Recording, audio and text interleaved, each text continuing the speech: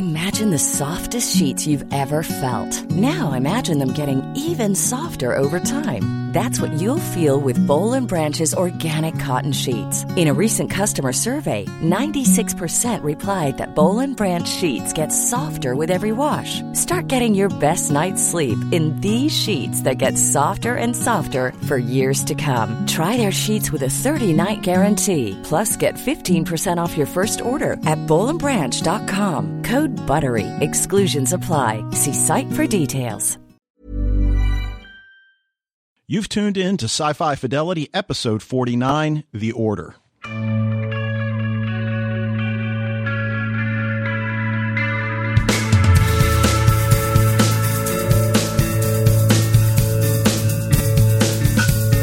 Welcome back to the podcast, everybody. It's Mike and Dave with you once again, talking about yet another supernatural show. We've been kind of away from science fiction for a while, Dave, here.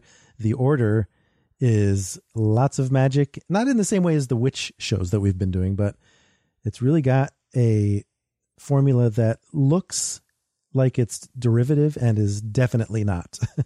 Yeah, and, you know, obviously our roots are in sci-fi. This podcast is called Sci-Fi Fidelity, but it's just difficult to ignore these really intriguing shows that seem to be popping up, especially on Netflix these days. And this one is kind of near and dear to our hearts from the people that are involved behind the scenes. I mean, obviously this is filmed in Vancouver, but it's also produced by Nomad Pictures, which produces Van Helsing. It put out Ghost Wars, and there's some people also that were involved from that production company on Continuum, which is how we got our start in podcasting. And one of the executive producers on The Order is also a member of the Continuum writers room. So that also drew us to it. Right. And you're, of course, referring to Shelley Erickson, who also wrote 7 episodes for Continuum. The show is co-created with Dennis Heaton.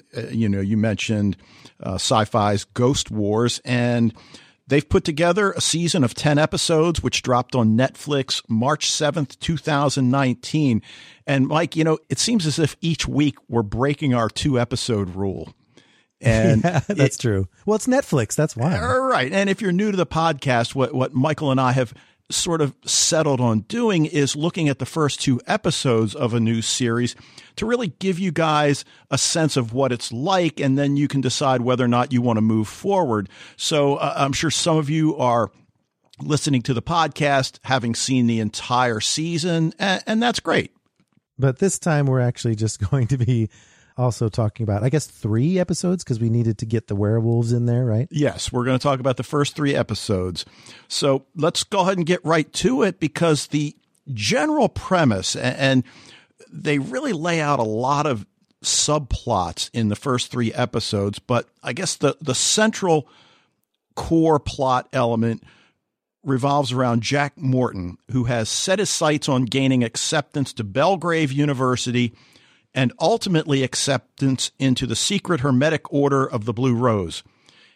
And what we come to learn is that this is merely the first step in a 5-year plan to exact revenge on his father, Edward Coventry, whom he blames for his mother's suicide.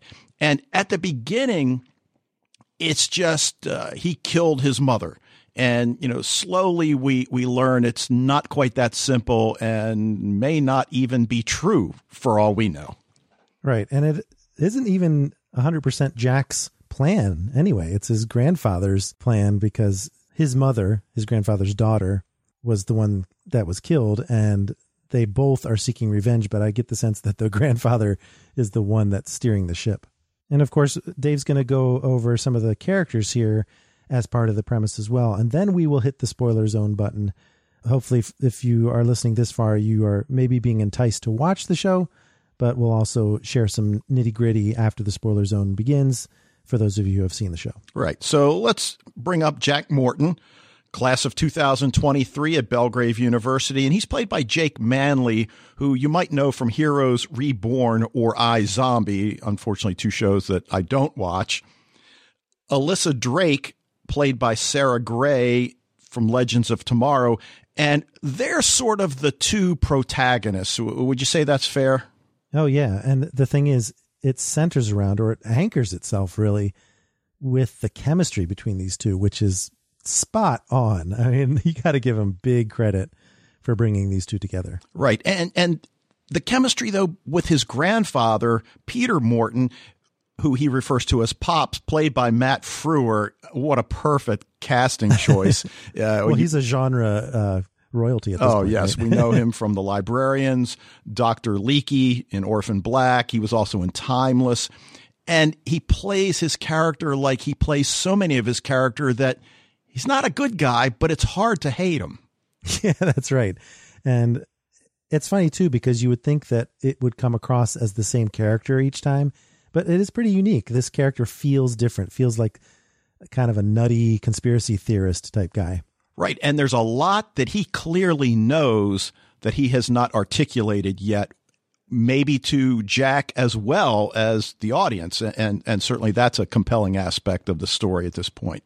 For sure. Now, the other character that I really love is Dean Vera Stone, played by Catherine Isabel, who was in Hannibal, and a show that's not genre, but I love it, The Arrangement with Lexa Doig, and that's the way they should bill it, The Arrangement with Lexa Doig. We only watch it because Lexa is exactly. And then Edward Coventry, who is Jack's father and supposedly drove his mother to suicide. And then Professor Clark. And I'm watching it the whole time. It's like, where do I know this guy from? Yeah.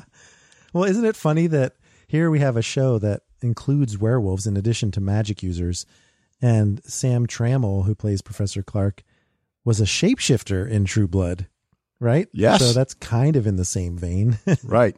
So in terms of characters, we'll go ahead and leave it there for now. I think we've hit on the main characters. I mean, I guess we could include Randall, who is Jack's resident assistant in the dorm. I like including him for another reason, too. We just had Brittany Curran on the podcast last week for The Magicians, and those people who watched that show couldn't help but notice that Randall is played by the same actor that plays Todd in The Magicians, and it feels like almost the exact same character, so I thought that was a nice little touch. Okay. All right, well, why don't we go ahead and enter the spoiler zone. So if you are not up on the show, you probably should go ahead and watch the first 3 episodes and then come back to the podcast. You are now entering the spoiler zone. All right, Mike, let's talk about subplot 1, which is really at the core, and that's this plan to avenge the death of Jack's mother. And we learn that his father, at first we think, oh, is his father in prison? Why is he living with his grandfather? And, there's this vague sense of what really happened there. But the overarching theme that maybe I'm reading this in and it's not really there, but do you get the sense that his mother may have been a practitioner of magic? I don't know. That's a good question. And maybe I didn't pay close enough attention. But certainly there's the idea that the father is involved in magic somehow, because that's why he needs to join the order. But yeah, maybe the mother too. Yeah, because part of the 5-year plan is for Jack to gain an invitation into the order. And as it turns out, his father is apparently the head of the order, right? He's the Grand Magus. Right. And does Jack know that going in? Certainly his grandfather seems to know it. Yeah, I feel like they know it. They've done their research. And I love that board that comes out, because they don't spell it out all for you right at once. The 5-year plan comes out later and you're like, oh, wow. Okay. I see. This isn't just about getting into the university, because, it was touch and go there. The letter of rejection came through until Vera kind of magicked it into an acceptance letter. And I like how Jack doesn't even react. He's like, oh, I'm in. I got accepted after all. Yeah. And that's the thing about his grandfather. He sees the ability to use magic as a way to get back at Jack's father.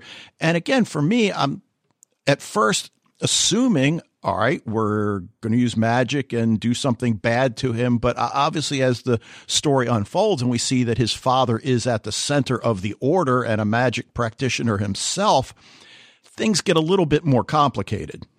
Yeah, well, that's what I'm saying. I don't know if they knew that already, but certainly the fact that they knew anything at all, because this order is very secretive and are clearly able to erase the memory of anyone they encounter that they don't want to know about them. Right, which is another fascinating subplot that we'll get to in a little bit. But I guess I still wonder how much Pops really knows about the Order, because it seems as we go along, and Jack is, I think, getting the sense as well that Pops is holding out some information on him. And, as you said at the top of the discussion, the grandfather is all in on this revenge plot.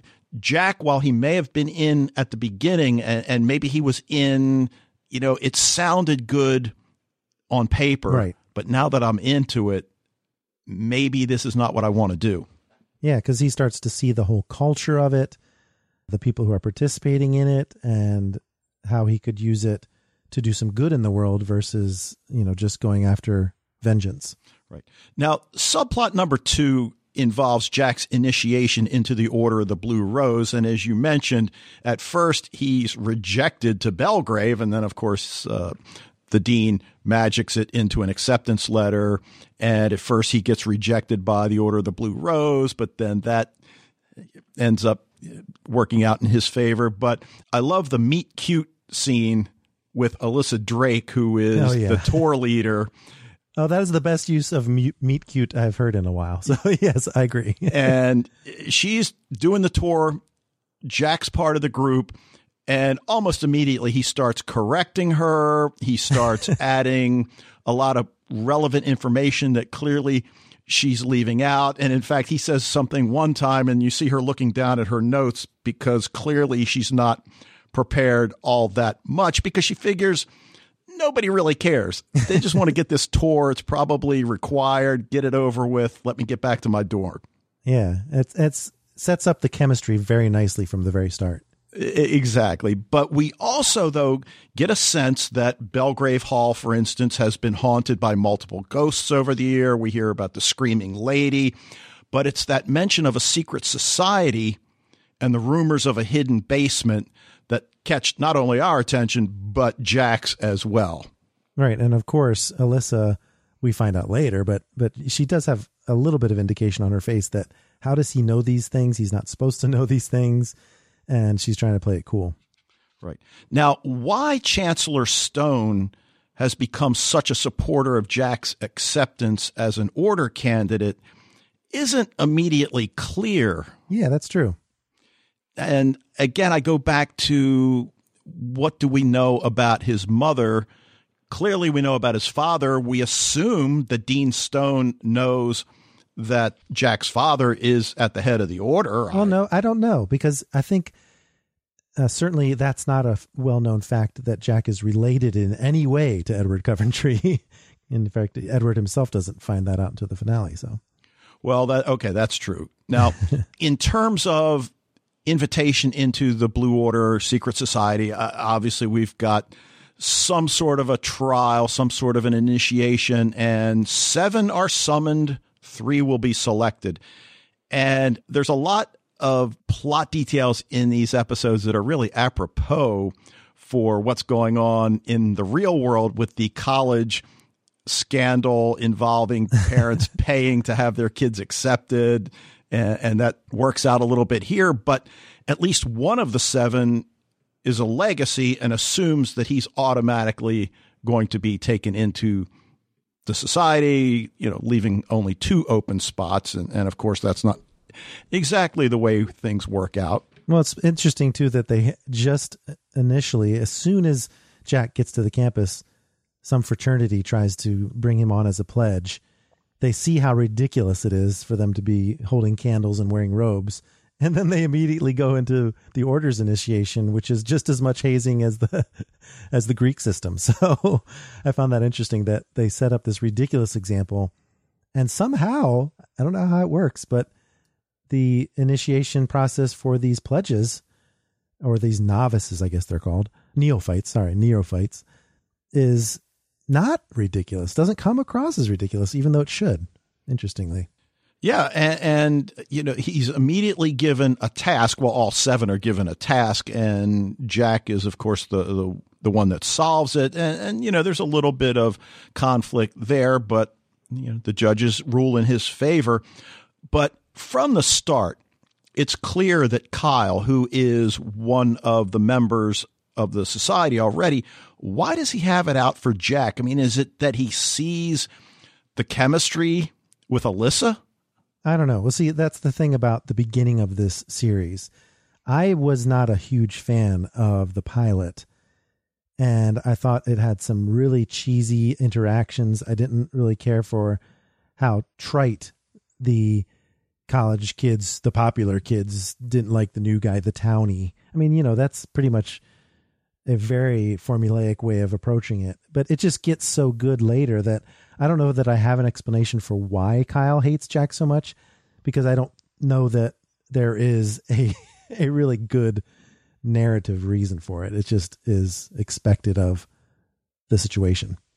Yeah. And it's something that continues. And of course, eventually there's good reason for Kyle to dislike him because of his relationship with Alyssa.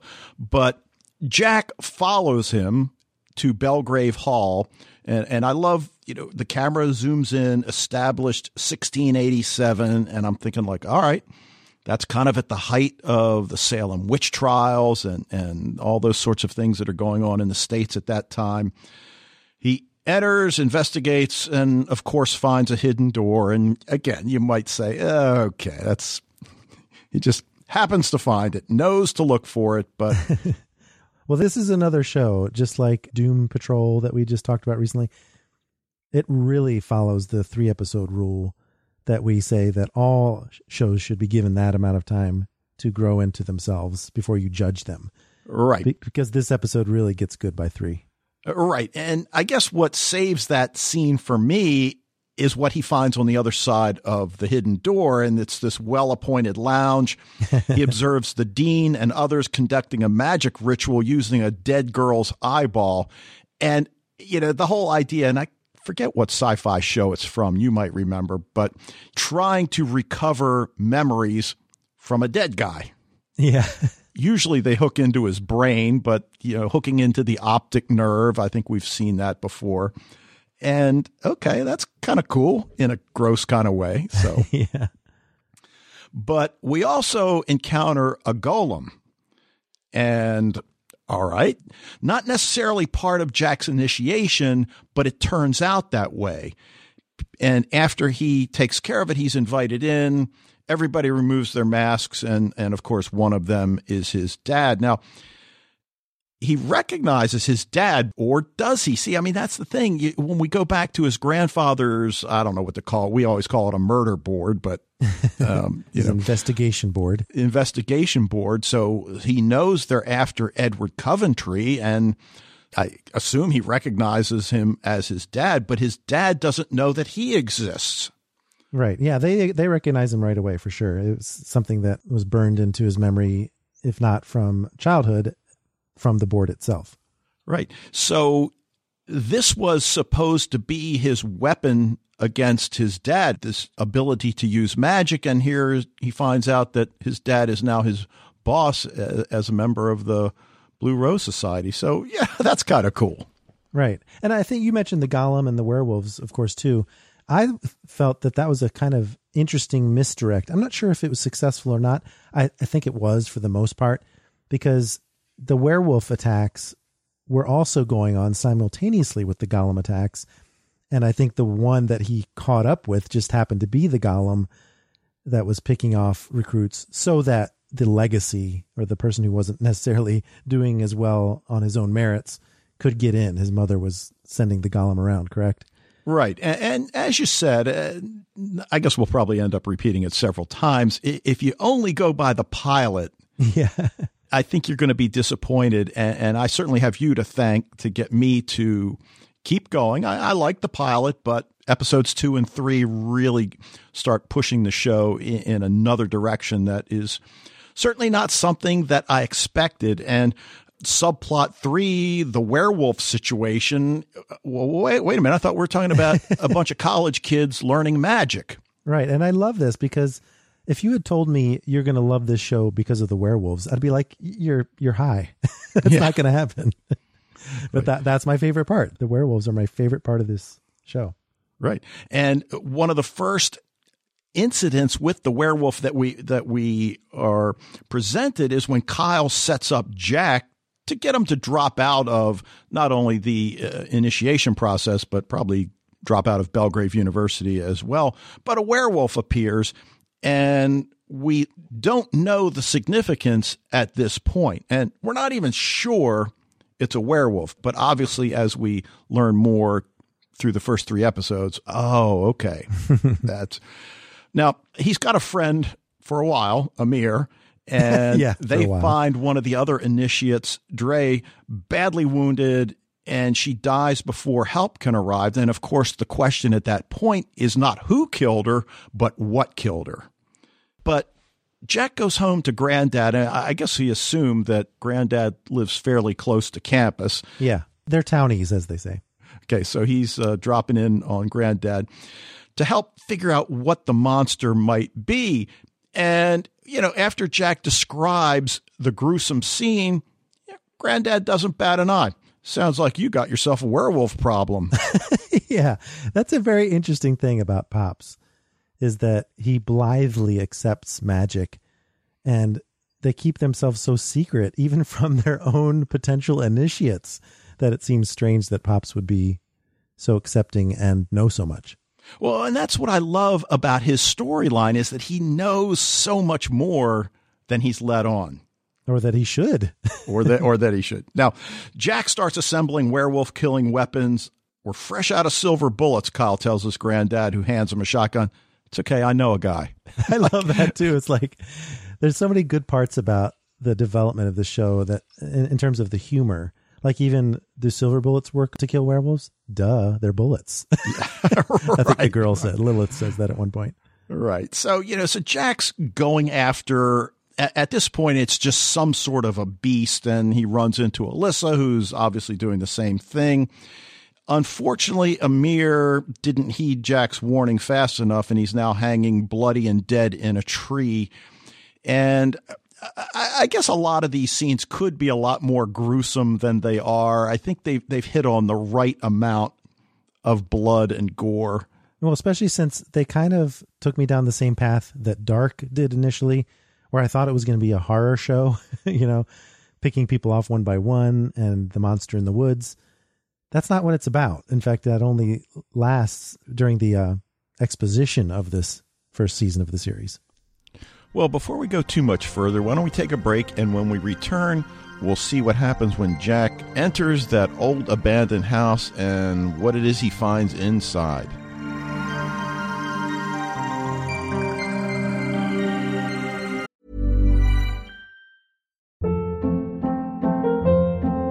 Hold up. What was that? Boring. No flavor. That was as bad as those leftovers you ate all week. Keke Palmer here, and it's time to say hello to something fresh and guilt-free. Hello Fresh. Jazz up dinner with pecan-crusted chicken or garlic butter shrimp scampi. Now that's music to my mouth. Hello Fresh. Let's get this dinner party started. Discover all the delicious possibilities at HelloFresh.com.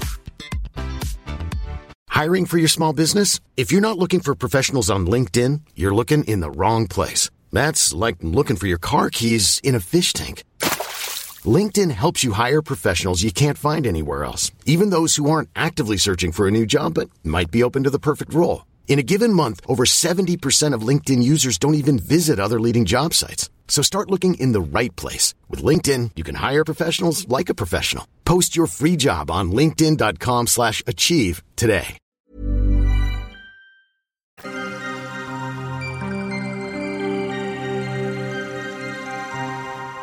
Yeah, once he gets into the abandoned house and there's a werewolf apparently inside the house, he opens that chest and some sort of fur pelt attacks him. And at first, okay, what the hell is going on here? I know. Isn't that funny? That it seems so cheesy that werewolves would be created by pelts in a chest. But as they developed this idea of these basically spirits of named wolves choosing who wears their mantle is just awesome. I just love that right. A different person is chosen generation to generation to be Silverback or to be Midnight or whoever. I love that. Right. And everything changes in episode 3. And, as you said, he's now wearing Silverback's mantle. And we learn that there is a rival secret society, the Knights of St. Christopher. Jack is now a werewolf. And we learn that his R.A. Randall and 2 other werewolves are trying to bring him into their fold. Right. And that's funny, too, because Randall had been helping him. And Jack was pleasantly surprised that he believed him on all the different magical causes of things that he was discussing and took it at face value. He said, man, this Randall guy's a good guy. Well, that's because he's a werewolf and knows all about magic. And that was a nice little twist on it. Not to mention the fact that calling them the Knights of St. Christopher makes them sound very holy. And for the werewolves to suddenly become the good guys, because you knew the magicians were a little bit sketchy anyway. But it's a really cool way to put it on its head by making the beast be the hero of sorts, or the arbiter of justice.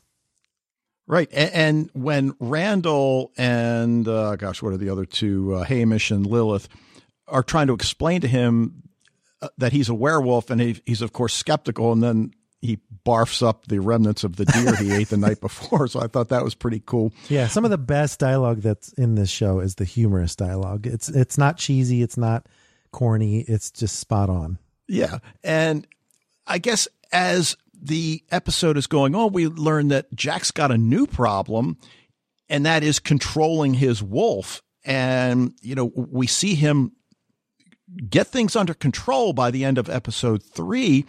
But the other cool thing is that these werewolves are the sworn enemies of the Order. They call themselves the Defender of the Innocent, and they now know that Jack is in the Order. And again, did I read this wrong? It seems the werewolves are magic cops. Yeah, exactly. And it's interesting, too, that they don't just accept it and bring him in and then that's it. There's a lot of internal strife.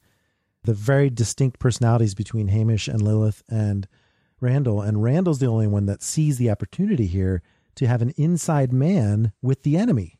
Right. And while magic cops may not be as cool as time cops, it's pretty close. Yeah, pretty close. The fact that they sense when magic is being used is pretty cool. Now, we mentioned the golem, and as a subplot, I think it's probably here and now gone, and I doubt whether we'll revisit it. So you think. Okay. How far did you get in this series? Only episode 3. Oh, yeah. Gollum goes all the way through. So okay. Happy to report that character, Clay, is amazing and deserves to be in season 2 if there is one. And what a great name for a golem, Clay. Yeah. And we get the requisite out of focus camera shots from the killer's perspective as it's tracking its prey. And at this point, he's still with Alyssa as they're tracking down whatever it is that's out there killing other students. And Alyssa shows some restraint. And I love when Jack says, well, why didn't you just magic that thing? She's not that skilled yet. Yeah. So while she's not a neophyte like he is, she's not that high up on the pecking order. And again, I forget that somewhere in my notes I have. They have all kinds of different titles for the different levels. Yeah. Right. And we're starting to put 2 and 2 together why these other pledges are being killed. And it's, of course, so Gregory doesn't have the competition. I heard a term on TV today. We've always talked about helicopter parents hovering. The new term is bulldozer parents. They just plow away all the obstacles for their kids. That's Gregory's mom. Exactly.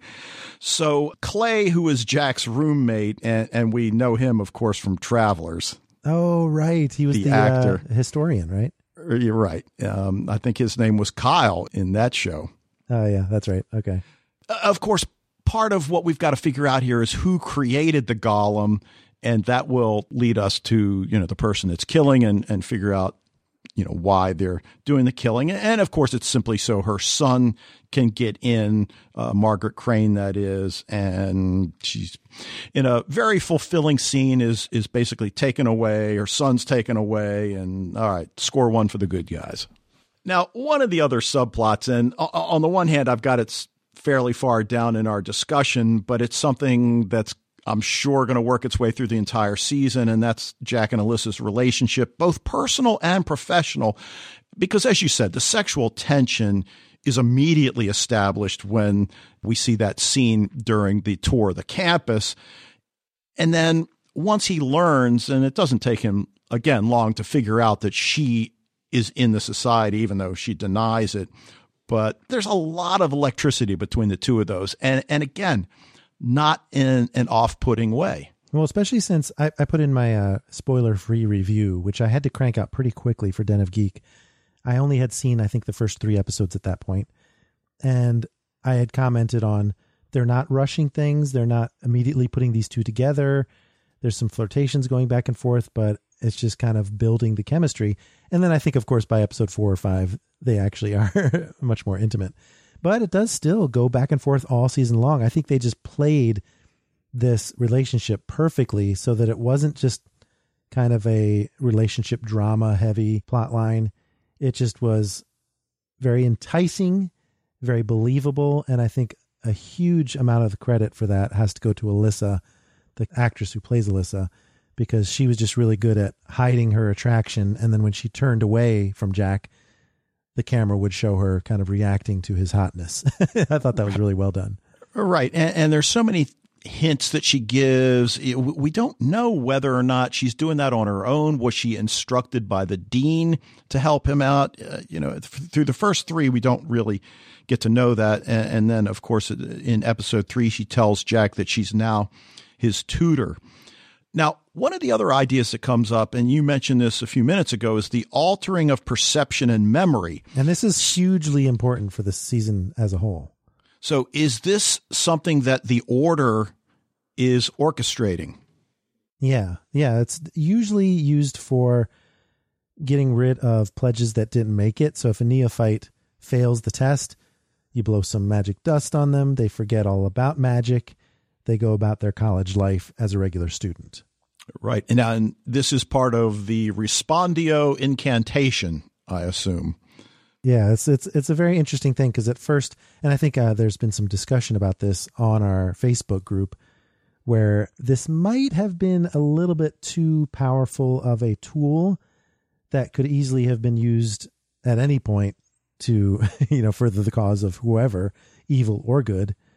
And in fact, I guess I'll just go ahead and mention that the way it's used in the finale, which I guess I won't spoil that in case people haven't gotten that far, but the way it's used in the finale is a little bit tricky for me.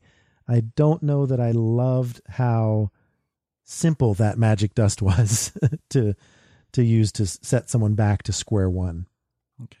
Well, through the 3rd episode, I guess what is really intriguing for me is the fact that grandfather, once he learns that Jack tells him they can change the way people remember things. So now Jack's attitude about the revenge plot has clearly changed. Is that a result of something that's been done? So that's got to be in his granddad's head at this point. Oh, yeah, for sure. And I like that there's a questioning of what's real and what's not real in that sense. But it's not overplayed, but it does make you wonder. Right. And then finally, I think any good magic show is going to examine what happens when magic is misused. And certainly any good magic college, I'm not a big Harry Potter fan. I assume that they instructed those kids in the proper use of magic. But that whole idea, using magic has consequences.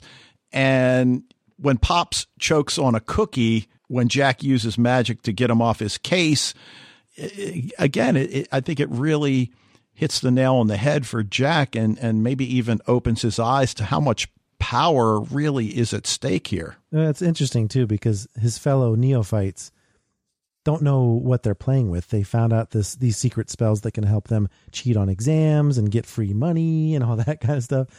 And Jack does use it, like you said, and realize that there are costs to using magic that way. But at the same time, his use of these simple spells helps him control the werewolf. He just casts the money-making spell over and over again as a way to practice his impulses, where each time magic is used, the wolf wants to come out. So I thought that was a nice dual use for the misuse of magic. Right. And it has been noted that his wardrobe has improved considerably, as have the contents of his dorm room. But yeah, that's right. Anything else you want to add to the discussion? No, I mainly wanted to squeeze in my couched reaction to the finale, since I just saw it earlier today, and wanted to just say they really set up a nice setup for season 2. So I don't want to give the impression that I didn't like the ending. It's just that some of the things that were played with in terms of the magic dust, the memory dust, I don't know. Might have been a little bit too overplayed, but I'm anxious to see if this show gets renewed. I think it did gain a fair amount of following with almost no publicity, for this show.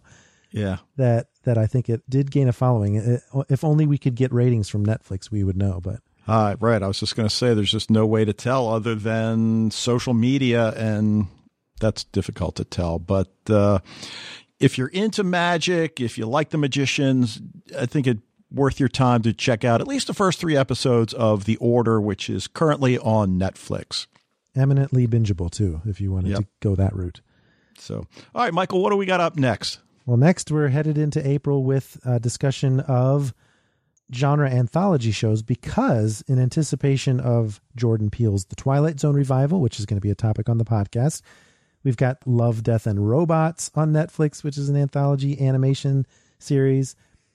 So we're going to take a look at genre anthology shows, both past and present, to prepare for our discussion of The Twilight Zone. And hopefully our listeners will also participate on the Facebook group by sharing with us their favorite genre anthology shows. Just check out the Facebook group when that discussion thread comes up and share us your favorites. And Dave and I are each going to pick 3 to discuss for a discussion topic next week. But that's not until next Sunday, so that's going to be it for this episode of Sci-Fi Fidelity. Keep the discussion going on social media. You can follow Den of Geek on Twitter and Facebook at Den of Geek US, and we are at Sci-Fi Fidelity. And in the meantime, we'd love it if you could rate and review this podcast wherever you access it. Be sure to send us your suggestions for future topics on social media or in an email to sci-fifidelity@gmail.com. Thanks again for listening, and we'll see you next week.